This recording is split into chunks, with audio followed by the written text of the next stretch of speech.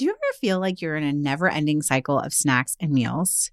We get it. That's why we're excited to share Home Threads, the ultimate solution for creating a stylish and functional family space. At homethreads.com, discover furniture that can handle the chaos of family life. From wipeable dining chairs to kitchen tables and light fixtures. Or you can just freshen up your kitchen with trays, counter lamps, decor, and other affordable accents that will help you update your kitchen into a room you love spending time in. Head over to homethreads.com/DIJFY, short for Didn't I Just Feed You, to get a code for 15% off your first order. Because if you're going to be feeding them 3 times a day, plus snacks, you deserve a home that feeds your style. Home Threads, love where you live. That's homethreads.com/DIJFY today to get 15% off your first order. Armoire makes getting dressed easy. With a clothing rental membership from Armoire, build the perfect wardrobe with brands that are high quality, unique, and recommended just for you. Is anyone else struggling with what to wear these days? I've been pretty frustrated with getting dressed over the last few months as I've navigated body changes, and some days I quite literally have no idea what to wear. Enter Armoire. Armoire allows you to rent high-quality designer clothing for every occasion. When I signed up, I took a style quiz, and based on my preferences, they offered suggestions that would best match my life. I've been renting clothes from Armoire for a while now, and the more I rent, the more on point the suggestions get. Plus, you send what you wear back, which is a great way to try new styles without waste. Armoire also has such a fantastic range of options. Whether you're planning an outfit for a date night, packing for a conference, or maybe a family event, or just need some updated options for everyday life, you'll be the best dressed person in the room without ever having to find time for an exhausting shopping day. Right now, Didn't I Just Feed You listeners can give Armoire a try and get up to 50% off their first month. That's up to $125 off. Just visit armoire.style/DIJFY. That is armoire.style, ARMOIRE.style/DIJFY to get up to 50% off your first month and never worry about what to wear again. Try Armoire today. The number one thing we get asked about is healthy, hearty snack recommendations. In fact, the name of our show was inspired by our response to the constant snack requests. And judging from how parents react when they hear, "Didn't I just feed you?" we are not alone. It seems all parents with kids across all ages find keeping up with snacking a major challenge. Not to mention our own snacking too. We busy parents also need snacks that can fuel us in the right way, which is why we couldn't be more excited to share our new sponsor, Sunny. You guys, they might be the holy grail of snacks. Sunny Snacks are 100% organic, prepackaged snacks made with honest-to-goodness ingredients that are perfect grab-and-go sustenance for the whole family. Whether you're between meetings or picking the kids up at school, Sunny Snacks provide balanced nutrition to busy families on the go. They make a hummus dipper, pizza dipper, guac dipper, taco dipper, and granola bites with fresh blueberries. Think filling combinations of fresh dips, their delicious cassava, flaxseed crackers or bread dippers, and even cheese in some cases, all neatly packaged up and ready to eat. And we don't use the word fresh lightly. Sunny Snack Packs are made fresh weekly and shipped to your doorstep without any added preservatives, fillers, or gums. Sunny Snacks are a lifesaver. And of course they are. They're the product of a mom-owned business dedicated to supporting busy families with on-the-go solutions they can feel great about.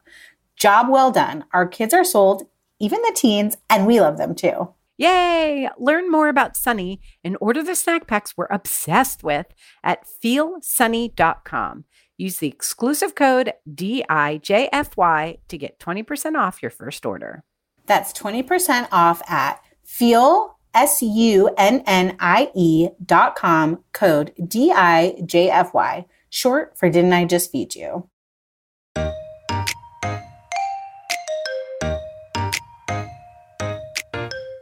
For those of us who are the cooks, like, we're spending time in the kitchen, and my hope is that that time is enjoyable for me. So like, if I don't want to stand on the stove and like stir and stir and stir for 20 minutes, like, how can I make what I want in a way that I want to do it? Welcome to Didn't I Just Feed You? A podcast about feeding kids. Hi, I'm Megan. And I'm Stacy. Today we're talking with food writer Ali Slagle about her book, I Dream of Dinner So That You Don't Have to. Doesn't that sound amazing? Yes. I want Allie to dream of my dinner. We've both mentioned Allie's recipes in our summer What We're Cooking and Eating Now episodes, and we know that this interview is going to be packed with dinner ideas for all of us. Before we get into it, though, we wanted to invite you to our Didn't I Just Feed You listeners community. Our free community is where listeners from all over the world come together to ask questions, offer advice, and share favorite tips and recipes with direct access to both of us. We think we're really special. We'd love to have you as a supporting member of our community too. And if you haven't heard, we've added several new support options this summer, including access to just our private podcast feed, new recipe access, and more. So if you haven't checked it out, be sure to visit didn'tijustfeedyou.com/community to get all the options and details on each one. And if you can't join our community or become a supporting member right now, you can always support Didn't I Just Feed You by leaving a rating or a review. Or just listening. Or just keep on sharing listening. this episode with someone you love, sharing your favorite episode with someone you love, whatever. It's all good. Whatever you can do. We love it all. We do. As long as you keep listening. Keep listening, especially because we're going to talk to Allie today. I'm really excited about this. We had a really long conversation before we recorded with Allie about this book that, I don't know, we both thought was a really, really interesting one. Yes. And we'll share more after we talk with Allie, I think. Yeah. But okay, a fun question. Do you ever actually dream of dinner? And like, would you consider that a good thing or a bad thing? Like, is that actually a nightmare? I do. I mean, it's different seasons, right? Yes. Okay. I am that person who dreams of dinner. I was actually recently listening to the episode we did on all the things we do on the weekend to make weeknight cooking easier. And I was laughing so hard because you were like, I have a prediction. All of my suggestions are going to be really practicals, and your are going to be about flavor and fanciness and fun stuff. And that is like, I think that has a direct relationship to being someone who dreams of dinner. Like I do. I wake up and I'm like, can we eat good things today? And I really like my food to taste delicious. Like I'm not great at good enough dinners as a human, but as a mom, I have absolutely gone through long periods of time where good enough dinners are what we live on. And I will say that when the boys were younger, that used to not feel good. And as they got older and as I became more sort of comfortable with myself, I was like, yeah, okay. Like that's just the way that's the season we're in. That's the way it's going to be. And it is very freeing, especially as someone who dreams of dinner.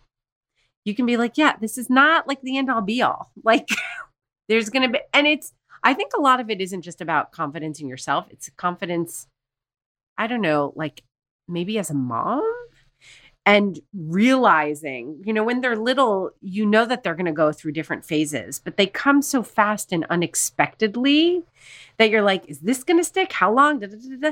And once you get in a rhythm, at least for me, especially with 2 kids and balancing both and their personalities and work, like once I finally got into a groove, which took me a good ass long time, like years, I was like, okay, whatever season we're in now, it's definitely going to change again. There are plenty of opportunities. I don't have to freak out about what's happening now around how they eat, around how picky they are, around what I'm getting to eat, around how tired I am, around my cooking inspiration, which is a big part of my identity. How do you feel? Do you dream of dinner? I never dream of dinner. Never. Well, I think, in sleep dreams, I never dream of dinner. I recently had a funny dream where I was building the world's largest cheese platter with my friend here in Chattanooga who owns a nonprofit called The Chattery. I have to tell you that is the most on-brand thing you have ever said in your life. That's so freaking amazing. I can't even deal. It wasn't a nightmare, though there was like stress in it. Like she was yelling at me. We were yelling at each other about the cheese, but like it seemed fun in the dream. But I do find myself daydreaming about dinners or thinking about dinners like when I'm on a walk or... Okay, I should have clarified that I meant daydreaming too. I don't think I actually dream of dinner. Okay, but yes. Although I could see you, having a dream about like, this time you were in Italy and you had this thing and you wake up and you're like, okay, we're having this for dinner inspired by this dream. So I didn't even question it. But I think what I dream of, and this is sort of like what you were saying, but just with a slightly different lens, what I dream of, what I wish for, hope for, and like covet in a lot of ways is like those weeks, and they're few and far between, which is what makes me really appreciate them, where I feel like I just nailed meal planning. Like I'm using up stuff that's in our fridge and our pantry. I'm trying out like 1 or 2 new things, whether it's a side dish or the main dish that I'm excited about, or I think is exciting for my kids, like something that they've requested or something that they love to eat. And it doesn't feel daunting to do dinner. Like dinner's sort of like mapped out. I don't know what to call those kinds of weeks, but it's just like being in flow with dinner. And especially, you know, we've been getting back into school at this point. I feel like October is often the time where I can finally hit that stride, like right before the holidays. We're firmly in fall cooking weather. We have like a routine dialed in for school. It's not craziness of the holidays yet. So there are certain times of year where I feel like those weeks are more attainable. And I dream of those times. I love those times too. October, also August for me happens to be a time because we don't go back to school until September, and we tend to travel early in the summer. And so I feel like by the time we're done traveling and settle back home and everyone's calm and, you know, then in August, I feel like, that's when I finally get into my summer cooking. And I love it. And same, fall happens in October. Then there's a big ass dry spell. Right? Because it's really hard to be inspired. Cooking too, and like menu planning for like having holiday gatherings. That's one of your like strong different suits. Though. That's different than dinner. It is. It is. But okay, so getting back to Allie and her book, we'll talk about this more with her. I feel like in a way that I can deeply relate to and appreciate. Allie's book seems to be inspired by a romantic conception of family that she has from watching her mom and her grandmother cook. Allie doesn't have her own kids. She's not cooking for her own kids night after night. So in some ways, this romantic piece is something I really deeply appreciate and gives me the warm fuzzies, but then as the practical mom side of me kind of chuckles at. At the same time, she still manages to write recipes and call on you in a way that brings up exactly what you're talking about. Those weeks when you're in sync, you're using things up, you're planned. The recipes are simple. They don't have a lot of ingredients. She writes this beautiful line in the intro that's basically like, I'm going to treat those vegetables that are about to go bad with just as much, you know, grace and excitement as I am the farmers market stars and celebrities. So I love that. Even though the book comes from this romanticized place of family, she still manages to put out a book that's really great for busy parents today. Yeah. I think there's a really great conversation that we should have after we talk to Allie. And we asked Allie about this too, about what constitutes dinner. Yes. Honestly, you know, I'm a little upset there's not a dessert section. I know. I know. We were looking through it and I was like, oh, there's no dessert. You're like, yeah, because it's dinner. And then I was like, yeah, but isn't dessert part of dinner? I know. Well, what is part of dinner? What is part of dinner? Like a question we could honestly be asking every single guest, and everyone would give us a different answer. And like, if you asked single Megan what was dinner, is very different from Megan partnered or Megan with a family. So I think it's a really fun and interesting question. Maybe I'm going to start bringing it up at dinner parties instead of asking people what their podcast would be. I love it. I'm going to ask them what constitutes dinner. Well, let's start by asking Allie. Yes. Allie Slagle is a recipe developer, stylist, and most of all, home cook. She's a frequent contributor to the New York Times and Washington Post, where she published hundreds of low-investment, high-reward recipes. Previously, she cut her teeth on the editorial and creative team at Food 52 and 10 Speed Press. She's currently working from the road in her camper van for 6 months without a dishwasher, food processor, or stand mixer, which is crazy, but amazing. Welcome, Allie. Allie, The name of your fantastic book is I Dream of Dinner, So You Don't Have to. So we want to know, when you dream of dinner, what does it actually look like? Oh, gosh. I mean, the title of the book could also be All I Do Is Think About Dinner. Because when I'm, like on the train or I'm walking around, all I'm doing is thinking about like what's in the fridge, what odds and ends are in the fridge, and how can I bring them together into dinner. I'm almost like rehearsing a dance performance in my head in terms of like what I'm going to get to go home and do in the kitchen. I love that. So what is it like? What's on the plate? Like, does it depend? We want to talk about it really depends. What constitutes dinner? So, that's a great question. So I think I always start with like, there's a restaurant idea that's like first in, first out, meaning whatever you buy first, you should eat first. But my version of that is like, what's going to go bad first? So it could even be herbs. It could be that I have like a huge bunch of basil that's not going to last more than 5 minutes. So how can I make all of that basil into dinner? And then I think about, what's like the bulk of the dish. So maybe it's beans, maybe it's pasta, maybe it's chicken. And then I think about like texture. Like, do I want to have something really crispy? Do I want to cut into something? Do I want like a warm bowl that I can hold really close to my face and like slurp with a spoon? And then I just keep going. So it definitely starts with like, what do I want to eat? And then it goes to like, what do I want to cook? Because I think for those of us who are the cooks, like we're spending time in the kitchen, and my hope is that that time is enjoyable for me. So like if I don't want to stand on a stove and like stir and stir and stir for 20 minutes, like how can I make what I want in a way that I want to do it? I have so much to say here. First of all, love that you started with first in, first out. That's actually one of our Didn't I Just Feed You principles, borrowed from our experience working in restaurants, which both Megan and I have done. And it's such a great rule to live by, especially when you're a busy home cook, because plans change, things happen, things go bad faster than you expect them to. And especially in this moment when food prices are so high and when parents are really, in a lot of ways, at their wits' end, like not wasting money, not wasting food. It's such a great principle to start with. I also love, and I'm curious to talk a little bit more, and Megan, I want to know, because I feel like you had a moment too when Allie was talking about thinking about what constitutes dinner in terms of textures and desire, as opposed to a meat and three kind of mentality, as opposed to like what's on the plate, which is kind of the old school way of thinking about it. Like I need a protein, I need a vegetable, I need a grain, or I need a, something else.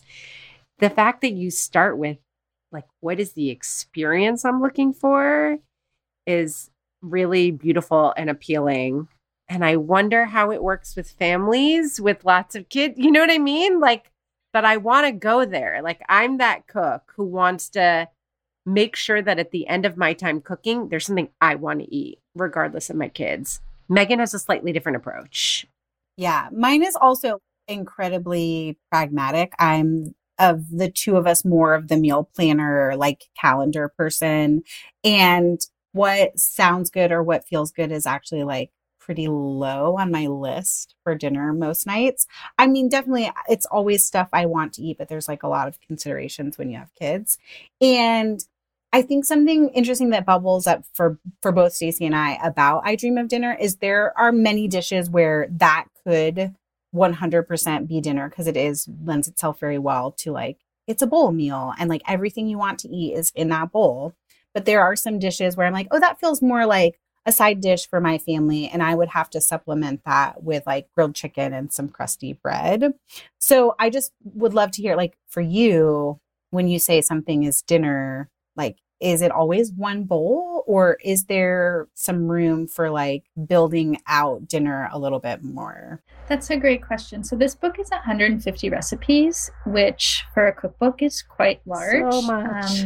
And the point of that really was like to reach what dinner means to a variety of people.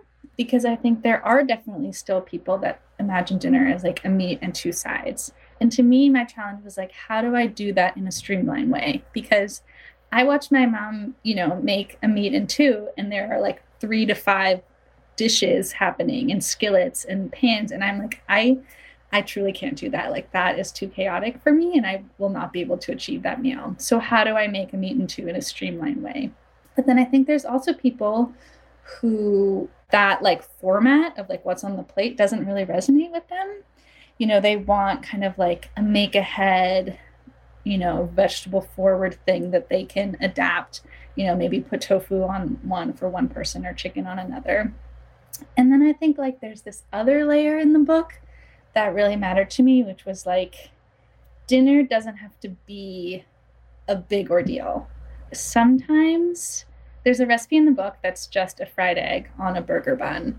And like sometimes that is the best dinner because you can make it quickly in one pan and like it hits texture, like crispy, gooey, adaptable. And it was important to me to also kind of signal like, if you just want to make a hard-boiled egg with like some carrots, I don't know, like that's okay. Like it doesn't always have to be a huge production. It's so interesting that you picked that recipe because I handed the book to my 12-year-old who loves food and is the more curious one about cooking.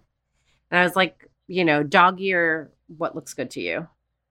And that was one of the recipes he dog eared, the egg sandwich.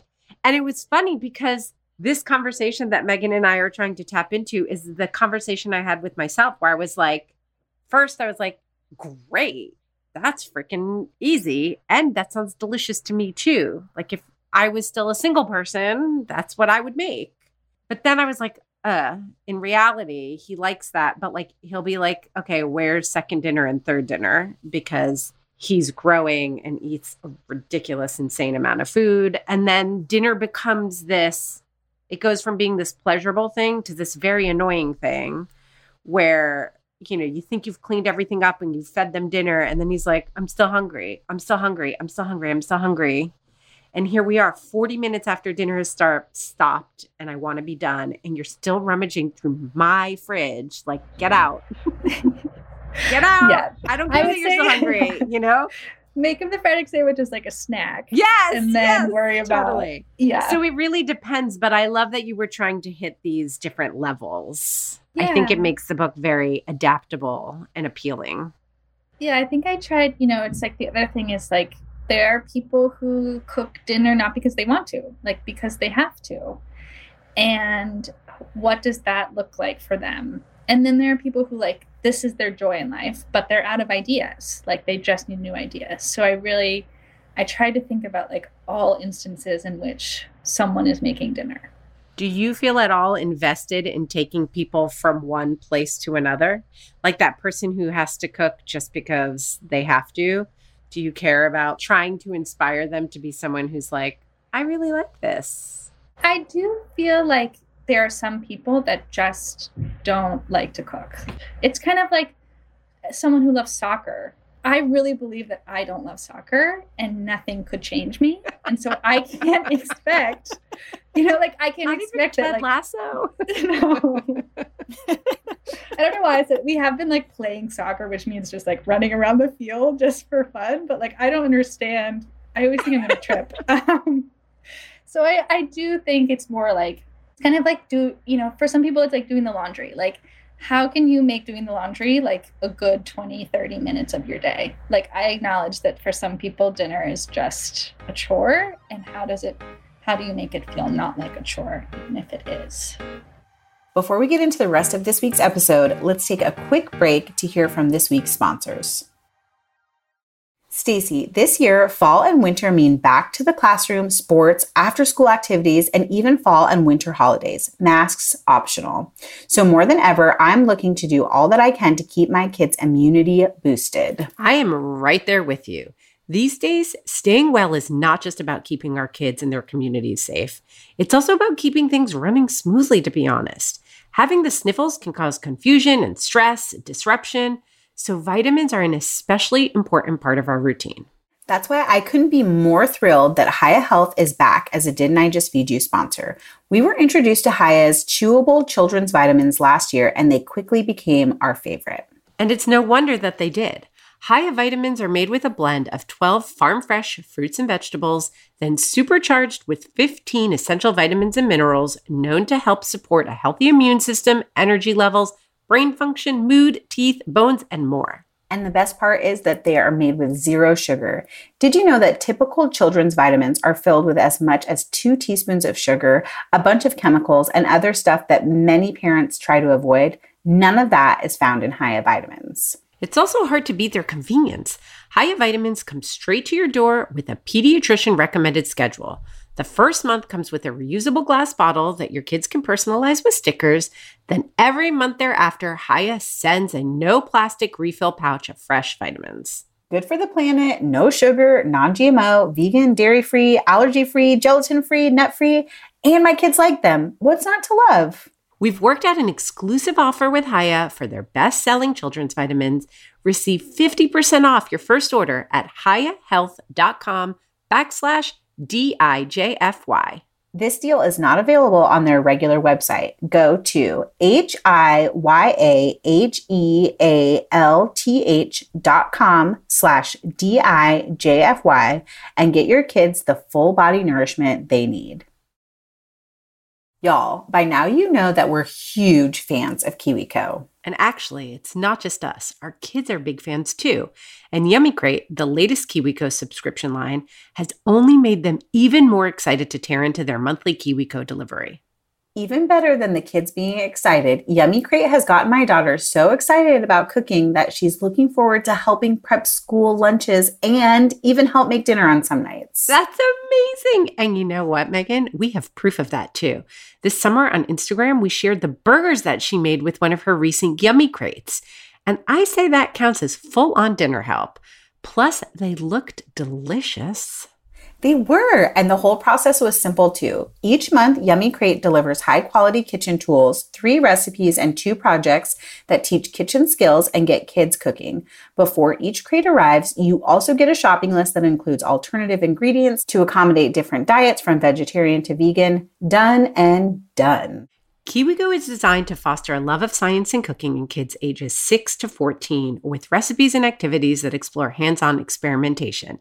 And there it is, all really happening in your very own kitchen. And it can happen in yours too. Feed your kids curiosity this fall with hands-on kitchen experiments with Yummy Crate from KiwiCo.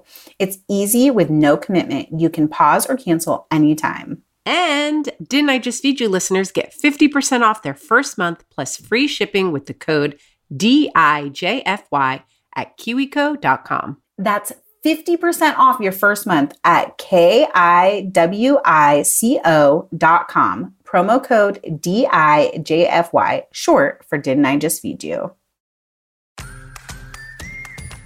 Hi, I'm Heather. And I'm Brittany, and together we host Okayest Moms, the podcast. Every Tuesday, you can find us in your podcast feed with a new episode on a variety of motherhood topics. Motherhood looks differently for everyone, and none of us are doing it perfectly, no matter what anyone's Instagram feed tells you. We believe that in order to be the best mom, whatever that looks like to you, you need to carve out an identity for yourself so that you feel like someone other than just mom. With a mix of lighthearted episodes where we discuss things like pop culture and kids' birthday party norms, to heavier topics like helping children cope with grief and redefining your relationship with alcohol, we set out to normalize imperfect motherhood and empower you to make whatever decision is best for you and your family. And don't miss our monthly Okayest Mom Moment episodes where we share listener-submitted stories from the motherhood trenches. You know, those moments that we all have that leave you saying WTF, or the times you got a dirty look in public for letting your child do something that they, quote, shouldn't do. The kind of stuff that you'd only share with your best girlfriends and not strangers on the internet. Find us wherever you get your podcasts, on Instagram at Okayest Moms Podcast or at okayestmoms.com. This is such a great question. And I'm also really glad that you mentioned your mom, because in I Dream of Dinner, you talk about like how inspired you are by your mom's cooking, by your Nona's cooking, and this sort of like romanticized version of what dinner is.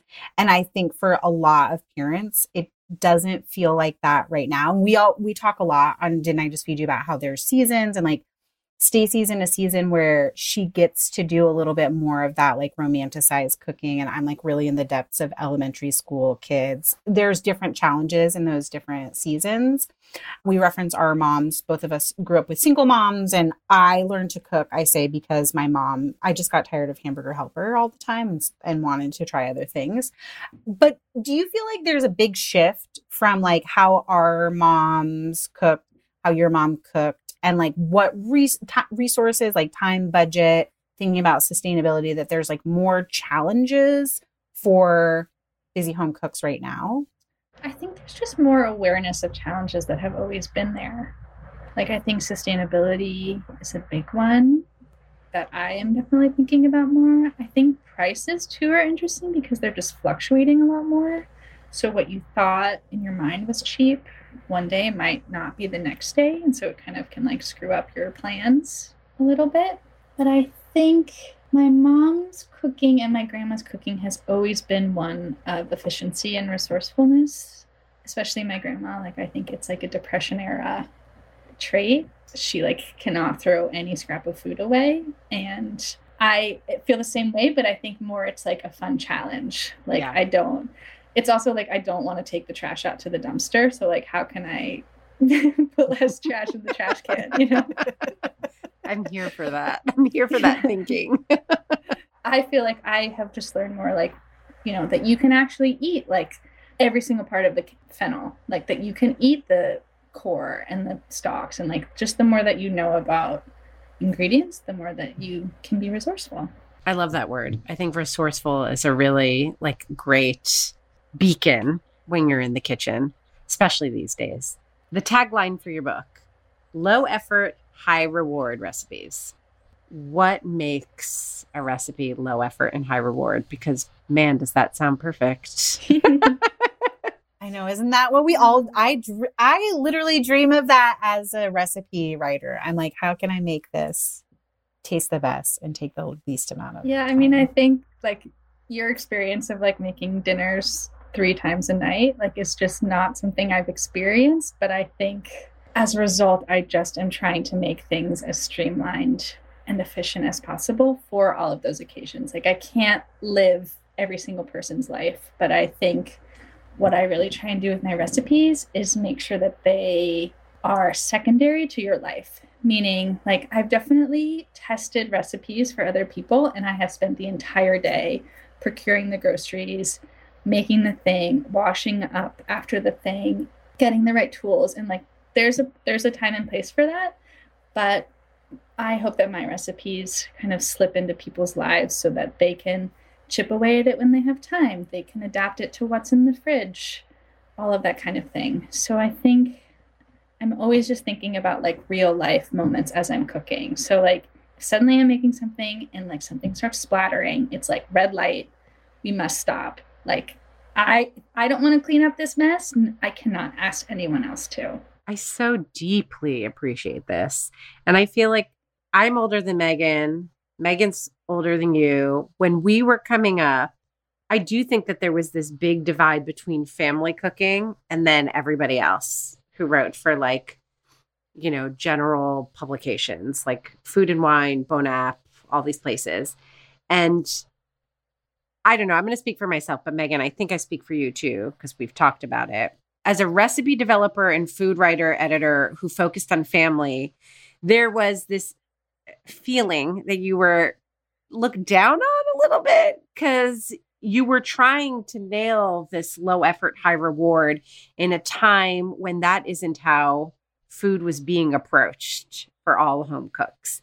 And I do feel a big shift happening with younger food writers like you that I so appreciate, because it's bringing the sensibility of this food that we grew up and like admired and loved. This, you know, for lack of a better word, there's something sort of chefy still about, you know, using certain ingredients that are now more widely available. And it actually isn't chefy. You know, it's pretty easy to find chili crunch or lemongrass or what have you, but making it simple, because, you know, there were a lot of people in the food space who were focusing on family who were still talking about only mac and cheese and chicken nuggets. And there's like a place in between. And it's so exciting to see younger food writers hitting that place in between for everybody, because it really is a great way to cook.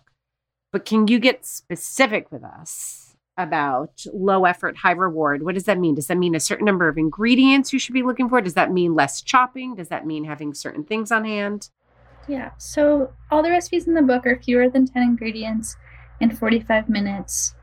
And I also try and think about like the number of processes that are happening. So I try and only make you do at most 2 things, meaning there's a lot of chopping and something on the stove, or you're putting a sheet pan in the oven and you're making a sauce. So like once you start getting into 3 things, I start feeling like it's a lot to manage. But at the same time, like a lot of dishes are balanced with 3 things. So it's figuring out like how can you get at those 3 things in fewer steps. And there's definitely, in terms of low effort too, I also think about the grocery shopping. Like to me, grocery shopping is an effort, and that is time in your day. So how can you not spend a lot of time grocery shopping if you don't need to? So I'm thinking about what substitutions can happen, and also maybe not like if I can't give you all the substitutions that can exist for a recipe. There's so many ways you can riff on the ideas, but I'm more trying to give you like the structure of a recipe so that you can see how to adapt it for your life.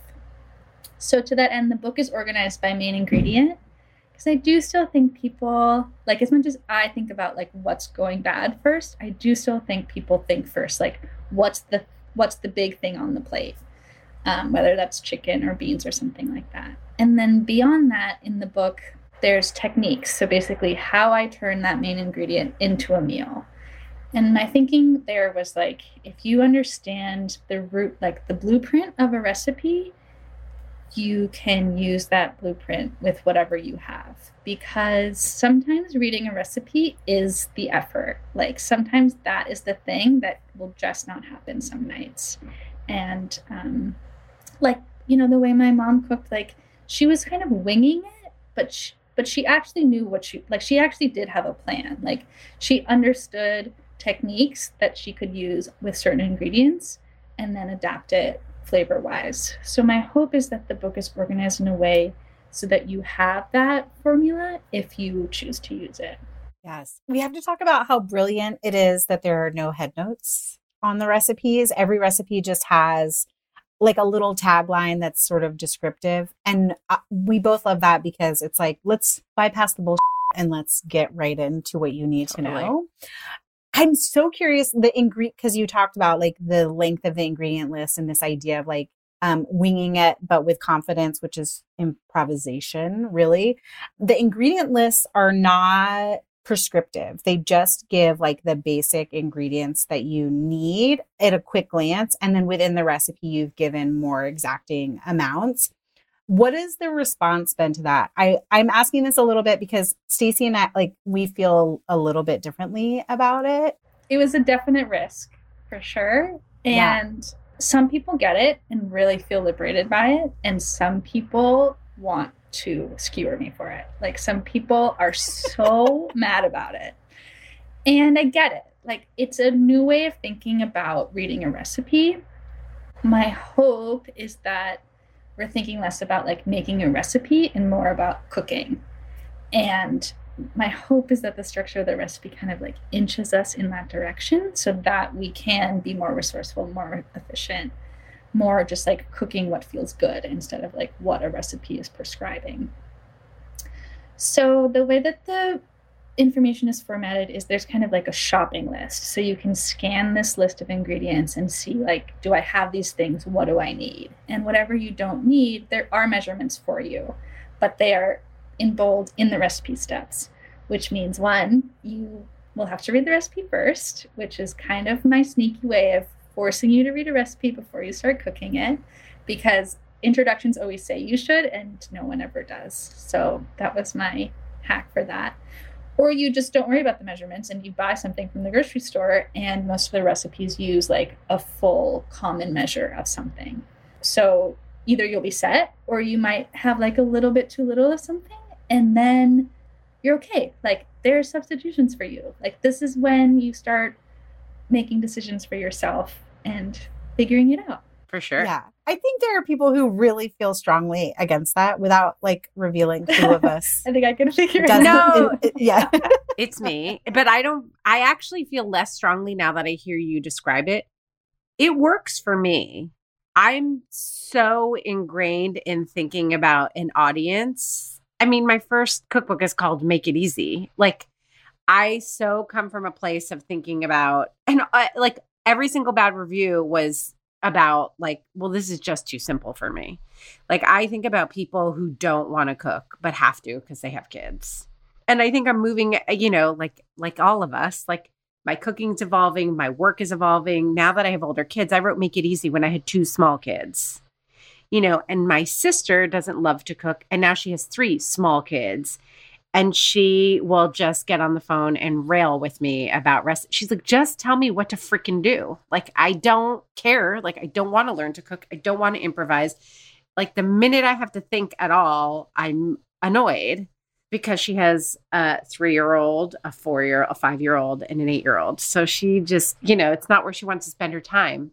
But I love what you're trying to do. And I think that, you know, that's always the hope that when you love cooking the way the 3 of us love cooking, you know, you do want to be practical, but you hope that people will eventually start to love cooking. Like, if we could just help them get kind of a handle on it, the same way that like my personal trainer hopes that I'll eventually one day be like, I feel great and I love to exercise because there's a reward.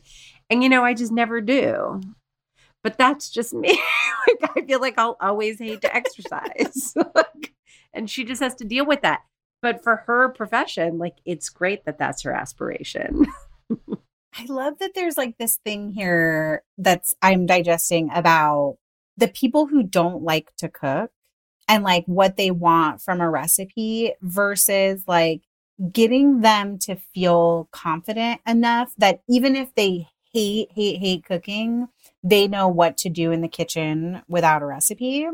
So I'm so curious, Allie, like what for people who like want to be better at winging it, who want to be better at improvising, what are tools like hardware, pots, pans, etc., and ingredients that make improvisation easier? So in the back of the book, there is a list of every single pantry ingredient in the book, and they're organized by the main thing that they contribute to a dish. So I think instead of thinking about like, this recipe calls for ketchup and I don't have ketchup, what do I do? It's understanding what that ingredient is doing in that recipe. It's my favorite part of the book. It's genius. Oh, thank you.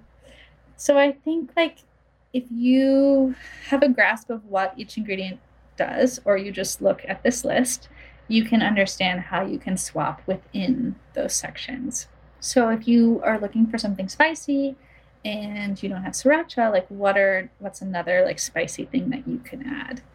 And the point of the recipes is that they're flexible enough that they can adapt in that way. So I think instead of thinking about like, do I have this ingredient, which I think is like how my mom cooks, like, well, if I don't have this one ingredient, I have to go to the store because this is how I make this thing. It's more thinking about what each of those ingredients is doing. And then I think in terms of tools, like I'm really lo-fi on the tools. I don't have a stand mixer. I don't have a blender. I don't have a food processor. Like, I think a knife and a cutting board, one big skillet. I would go for cast iron. I didn't grow up with cast iron, but I have come around to cast iron as the most multi-purpose skillet. And then a sheet pan and like some big mixing bowls. I love that there's no like measuring spoons, measuring utensils at all on that list. Yeah, I mean, I think, you know, a lot of like no recipes don't include measurements. And even that for me is a little scary. Like, I think you just need like a general sense. Yeah. And I think too, like, just keep cooking. Like, the more you do it, the more you will understand what ingredients are doing and what like a certain measurement looks like without having to measure it. Totally. Before we play our favorite game, which is Kiss, Marry, Kill, and we're going to put some of the recipes from I Dream of Dinner up against each other, I have as our resident pastry chef baker, I have a question. I know you did 150 recipes, so probably there wasn't room for it, but like, Why is there not a small dessert section in I Dream of Dinner? Like, I think of when I ask myself what constitutes dinner, a little sweetie afterwards is included. So I bake because I want to eat the thing, not because I enjoy baking. So Amen. So I'm like snacking cakes, Yasi Arafi's book, like that's my jam. Yes. Like one bowl, stir it together, keeps for a couple days. Even sometimes like cookies, like portioning the cookies, like kind of a lot of work. So for me, like I'll just have some chocolate and like be totally fine. Or like some sort of assembled thing, like ice cream with like nuts on top or something like that.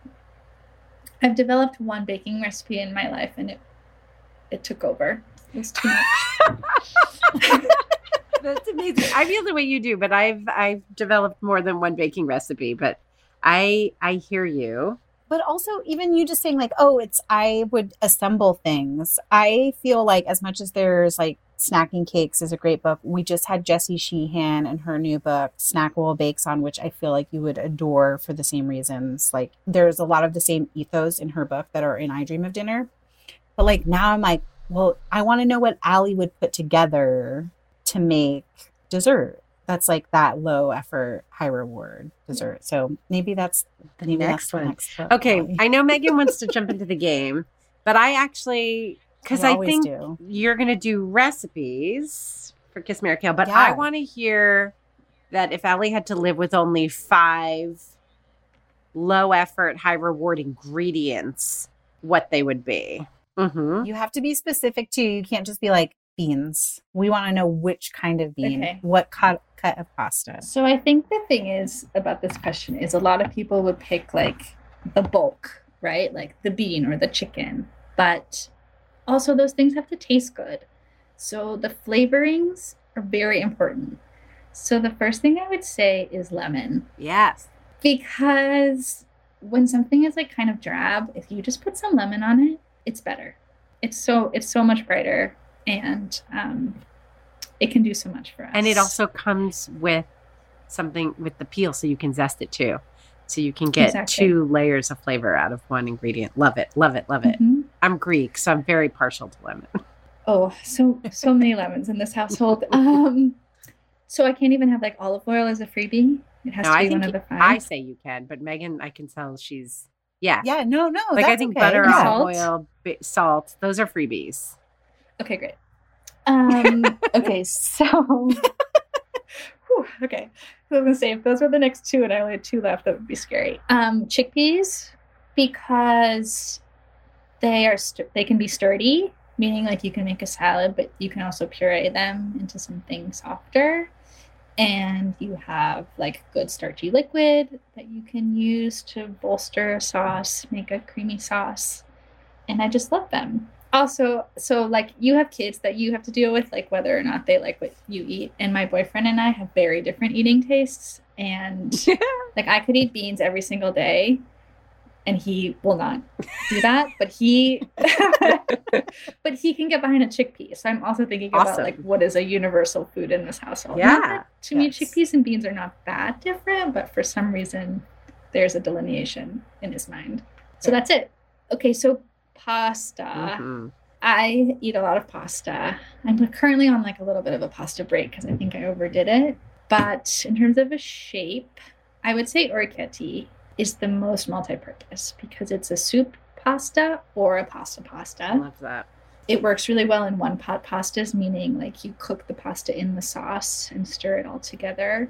And I love how it like holds a sauce like a spiral pasta, but can also deal with like a thin sauce like a long noodle could. Hey, you've got 3. 2 more. I'm just picking starches. I realize. This is a no judgment zone. If your diet is starch forward. It's beautiful. You're eating what we want to eat. Okay. I would say broccoli rabe.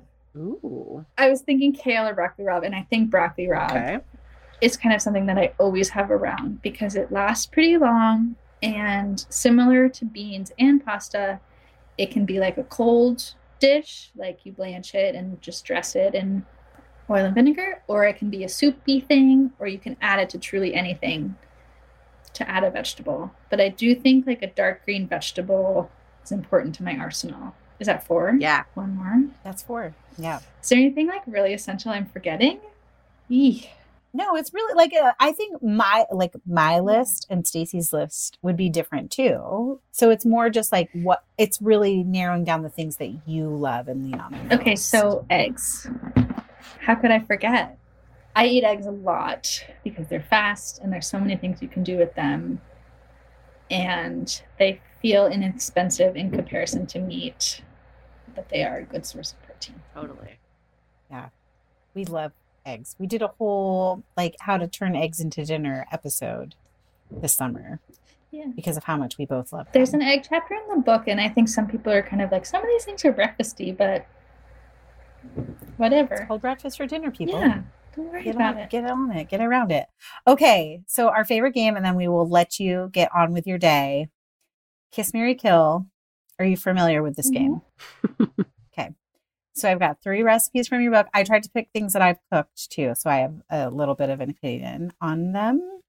They are the French onion white bean bake, sloppy Lenny's, and the 50-50 buttered noodles and greens. I would marry the sloppy Lenny's.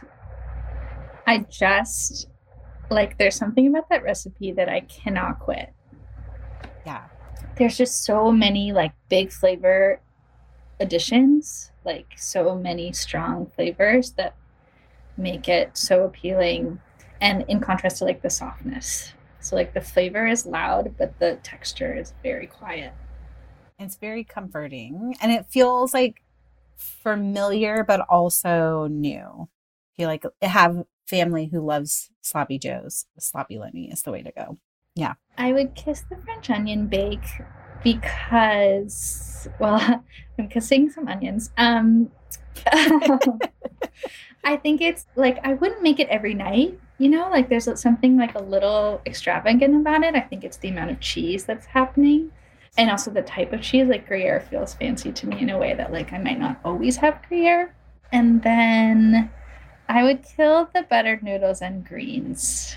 Yeah, I feel surprised a little bit surprised when you say how much you love pasta, but also maybe it's the season that you're into where you're like, it's true. No. I think it's like as like a back pocket pasta, my personal inclination is to go more the like olive oil, garlic, chili direction more than butter and cheese. Which is another So one that that's where Oliver I go. dog-eared. Ooh, So I mean, yeah, you That's and the dish that Oliver you have can make with obviously nothing. need to break bread together. he picks all of my like, you know, like starving, nothing in the house, like scramble dishes. Yeah. That's good because one day he's going to be a 22-year-old guy, probably living that life in a very real way. Some friends came over like during the day, like at lunchtime, and they were still here at dinner time, and they have a 1-year-old, and I kind of was like, I guess I'm going to make them dinner.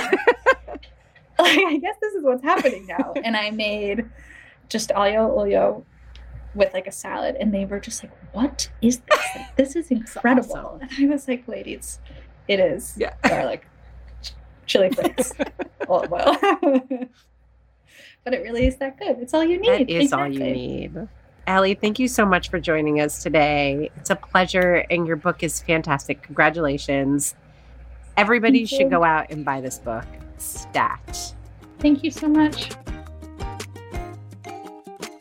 Okay. I loved chatting with Allie. I feel like a lot of my pantry picks are similar / different. And I want to hear what our listeners community is going to say about their like 5 things that they could have on hand. But I think there's still something for me lingering. And I ask myself this question, even like in planning meals and thinking about what I want to cook versus what feeds my family, which they're not often the same thing. And I feel sort of bad. I was like, oh yeah, how I feel and what I want to eat was like very low on the list of priorities when thinking about dinner. But like, what constitutes dinner for you? Does dinner always include a side? And like, even what is a side dish? Like, is bread a side dish? You're asking? Yeah, okay. I'm asking. Because those are also rhetorical questions that I think are really good. And I think that, you and I have struggled with this because there's something about the pressures that you and I have experienced that we think many, not all, family home cooks, busy home cooks experience that we can't quite put our finger on, but then we also want to have this really broad understanding of what it means to be a busy home cook and what it means to cook for family. Allie isn't just like cooking in a vacuum. She's cooking for her boyfriend. And that's another person. That's more taste. Like, it feels like that's really different than a single mom cooking for a kid, which is just a 2-person household, the way Allie's family is a 2-person household. But maybe it doesn't have to be. We're trying to be expansive, but at the same time, kind of drill down into what it means to be a busy family cook in this moment in time where many parents are worried about budgets. Mm-hmm. Nutrition is a thing that we worry about, maybe needlessly. It's like Allie said, it's like we know more now. There's more awareness of all these anxieties.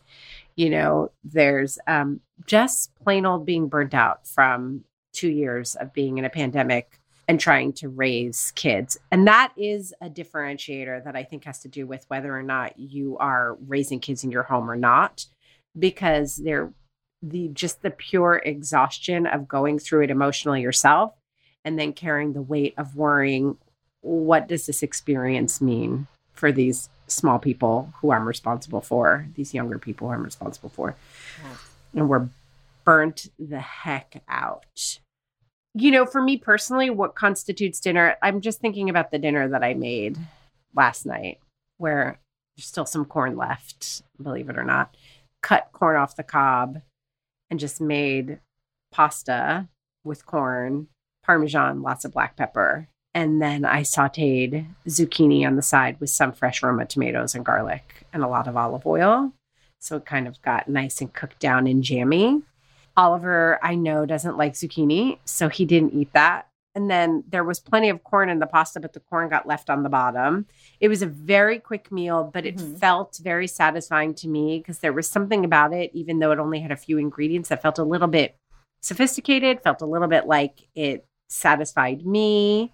Then when he didn't eat any of the vegetables, I was like a little bit annoyed about it. So I don't know, but that felt like dinner, even though it didn't hit all the marks, even though he didn't eat his vegetables. And clearly for me, vegetables have to be a part of dinner. There have to be vegetables for it to be dinner. I have a hard time when there aren't vegetables. So I don't know. I feel like as long as I'm putting vegetables on the table, that's dinner. There has to be plenty because we're all big eaters. Right. And I guess what plenty means kind of varies, but there has to be heft. And if it's a 1-bowl meal, it still has a lot of elements. So it could be a little misleading to say 1-bowl meals satisfy us, because those 1-bowl meals usually require multiple steps or lots of chopping or opening cans, because I need to have a protein and maybe beans and a lot of vegetables and a dressing. So in a way, last night's pasta with a side of sauteed zucchini was easier than a 1-bowl meal. So vegetables, heft, and I don't know, there's this little something about what I want to eat and it feeling sophisticated. That's completely the wrong word. It's a thing where we talked about recently in the listeners group, when something feels fancy, it feels like high reward. So that, I guess, I don't know. That was a very long ramble. That's what constitutes dinner for me in this moment in time with a nearly 13-year-old and 15-year-old. Yeah. I think when I say this is the question of what is dinner is something I've grappled with for a long time, is also because sometimes I'm looking for the egg sandwich permission slip. You could just eat bread and egg and that could be dinner. Sometimes I want to feel that feeling. Yeah, and you don't. That's interesting that you don't. I made Western omelets the other day for dinner. But then see, that's more components, right? Because you're like getting the veggie, you're getting Yeah. that heft that you're talking about, you're getting that high reward thing that you So were that to talking me about. feels like egg and bread, but it hit all the notes that I said. Like it's not just scrambled eggs and bread. Yeah. I added heft, I added more veggies. And then it felt a little bit more flavorful than scrambled eggs. So so it was just eggs and bread, but that to me felt like dinner. And also, we've talked about this once before, maybe like in a What We're Cooking and Eating Now episode, where there's something I'm trying to unlock about this idea of like, and this is true of bowl meals that uses a great example of like, is there a way to make something that feels like dinner? And I think that there is, where like you cook one thing, you're really doing like hands-on cooking of one thing, but then like everything else is like either assembly, chopping, opening cans, or something that you bought that I think might be like a little bit of magic for making dinners in a didn't I just feed you way, even in a way that I would dream about, in a way that I would hit that flow, that cadence we were talking about, like weeks where I'm excited about dinner and I feel like I'm hitting all the marks for my family too. When you feel like you hit the marks, what is it? So what is dinner to you? Can you answer the question for yourself? No, I can't. That's okay. No. I was just curious. So it's funny because I feel like your pasta example of like doing pasta with sort of like a quick sauce, and there's like a veggie component that can be added to it. Because like you could do the tomatoes and zucchini and stuff like in the pasta too, and then make I it. ended up combining mine totally. Or it could be separate for someone who's like a little more selective about their veggies. I feel like that's something I do like once a week. Or like in the summertime, we do a lot of like, I make tortellini and the kids have like chopped cucumber and tomatoes, but I'm putting my tortellini on like a bed of greens with like my favorite dressing. So I'm kind of like getting more reward for myself out of the meal. Mhm. Totally. And that is one of those, it probably is on my meal plan on the weeks that I feel like I'm hitting my stride of like, okay, we're doing this pasta, but it's got some heft because it's tortellini, or because I'm going to do some ground beef with it or some canned beans. There is a vegetable component to it, but it's like easy breezy, beautiful, whatever the vegetable component of it is. But then there's stuff like sloppy Lenny's. I would do sloppy Lenny's and like potato chips, or like literally like greens and vinaigrette salad, and feel like that was dinner too. But that's like a little more effort to me than the pasta. It's like not always, gotta cook lentils. I don't know. That seems like more effort. Yeah. So I think it's different on different nights and in different seasons too. Something just occurred to me because you say you feel like you hit a stride and you're feeling good. And you're like, and then I have that on my meal plan every week for a little while. Like then I'm in a stride. For me, when I'm repeating meals, that's when I'm not in my stride. See, I think when I say it's on our meal plan every week, it's more of it's more like the template idea of like, okay, there's a pasta dish, but like what I'm doing every week to make that pasta dish exciting is different. I feel like anytime I have anything where I'm repeating, I'm like, I'm in a slump. Yeah. Interesting. I like new. Like a little consistency. And comfort in that and routine. Yeah. Yes. Oh, and that's how Mike feels too. My kids have even complained. I wrote about it in one of my cookbooks, actually. I can't remember which one. I think it might be in Winter Chicken Dinner, because I made bolognese with chicken. That's really delicious. But the head note, which now I'll never write a head note again. Thank you, Allie. The head note tells the story about how, I think it was Isaac, maybe Oliver. Don't remember. Who cares? Was like, you never make the same thing twice.